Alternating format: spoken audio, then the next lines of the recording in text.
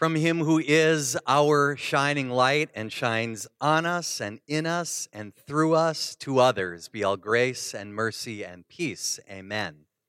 Once again this evening, our theme for our Wednesday evening services and our theme for our Sunday morning services come to an intersection, a crossroads, if you will.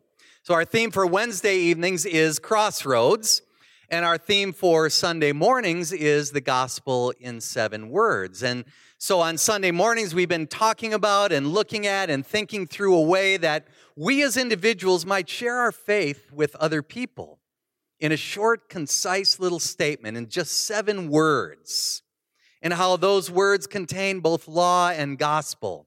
And how sometimes opportunities present themselves in our lives in unexpected ways to do just that.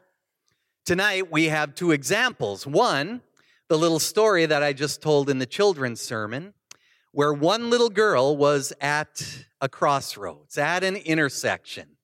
And she decided that she was going to kneel on that crumbling church's steps in prayer Sunday after Sunday after Sunday. And eventually her prayer brought others. And those prayers brought others, and eventually the church rose again. It was, if you will, resurrected. And then a real-life example from one of our own members today who messaged me just a little while ago and said, I just wanted to let you know that I had an opportunity today that was very unexpected, kind of my own little crossroads. This woman works in the Orange County Public Schools with children and teenagers in the central city of Orlando, and today she had the opportunity to present her faith, to share the fact that she had been baptized and saved by God's grace through faith in Jesus Christ with one of her students. What an incredible opportunity that was. And she said, working through those gospel in 7-word little statements really helped her at that crossroads, at that intersection that she had in her life today.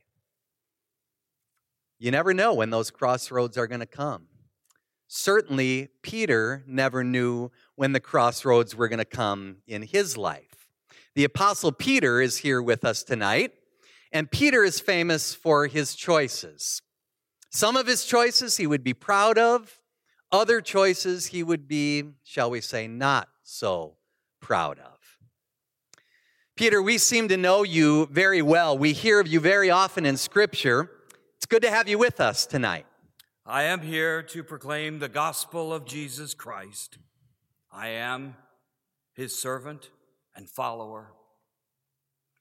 Indeed, I think I know why I am here, and I must say I am not pleased. No, I thought you'd be happy to be among us and share your good news. Yes, certainly, but I suspect you want to focus on a time when I did not make the choice to be a proud witness, a time when I failed. That's what is puzzling to us, and why we want to look at that event, at the time when you denied Jesus.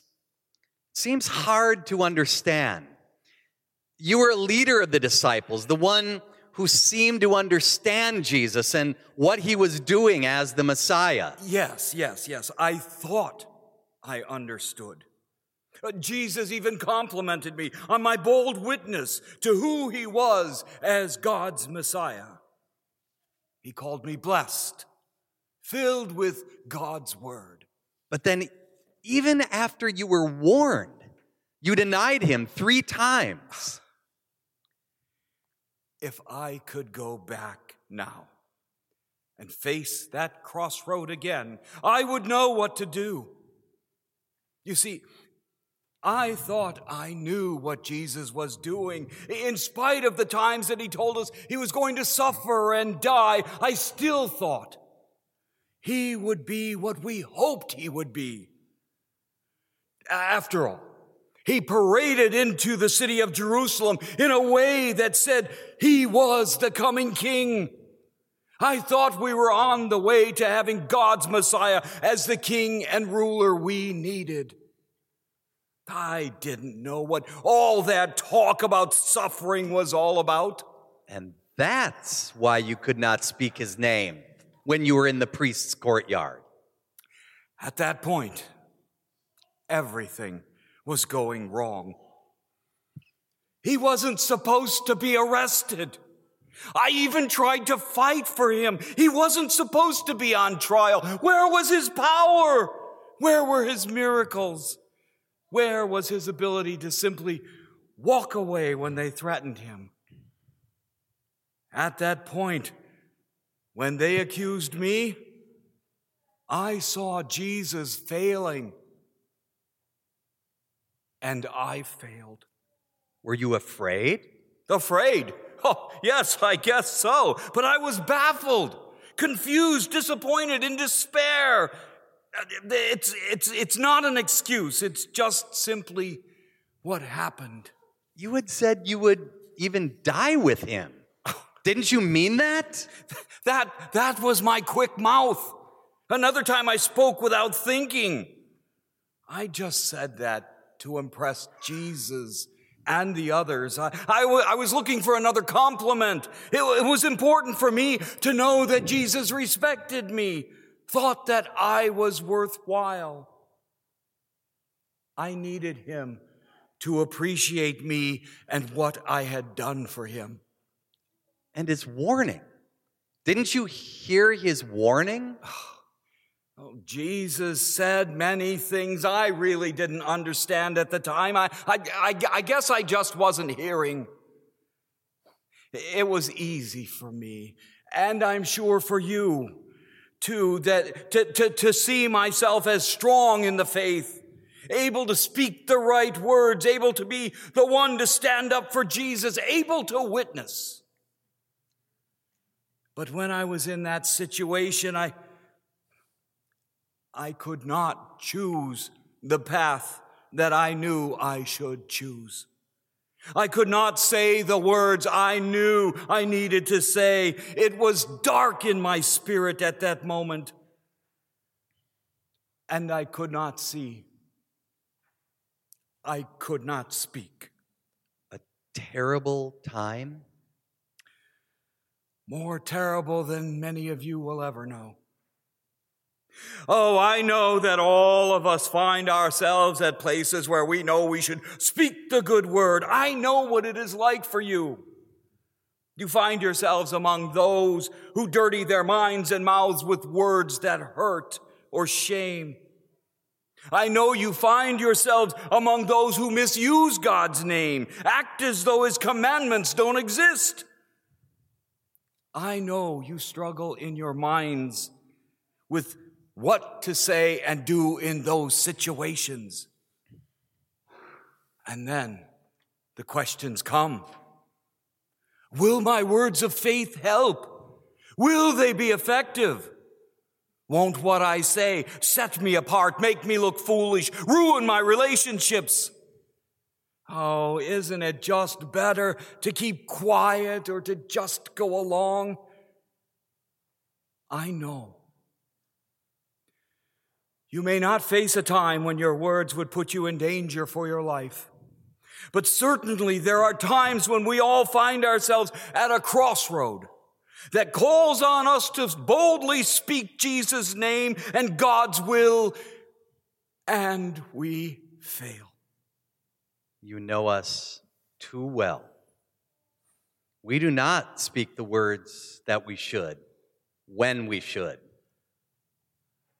I guess the best part of my story is that I did not finish my discipleship in shame or in tears of failure. Jesus came and found me that day on the beach after he had risen. He loved me enough to call me back after I had turned my back on him. Do you love me? He asked me 3 times. And he sent me to feed his lambs and sheep. And here is the best part. He calls you back too. He does not leave us in our failure. He does not turn away. He is there each and every day with the forgiveness we need to go on just one more day, to face one more test, to stand at one more crossroad, and by his power, the power of his Holy Spirit, to be what he wants us to be. St. Paul said, "For I am not ashamed of the gospel, for it is the power of God for salvation to everyone who believes." That's our affirmation. That is our calling. We can stand and speak the good news because he has done all for us. Certainly, most certainly so. Remember, you are a chosen race, a royal priesthood, a holy nation, a people for his own possession, that you may proclaim the excellencies of him who called you out of darkness and into his marvelous light. Seek his power to walk in the light. As we have done at this time every Wednesday so far, we're going to spend some time in silence. Tonight, I would encourage you to do one of any number of things. One, maybe think about your 7 words with which you can share the gospel in 7 words, or to pray for people in your life who do not yet know Jesus or who have fallen away from him, or to pray that the Lord would present opportunities for you to share your faith, or to think about the ways we have failed to share our faith and to confess that before the Lord, knowing that he forgives us for that and that he has come to save us from that. Let's spend some time in silence.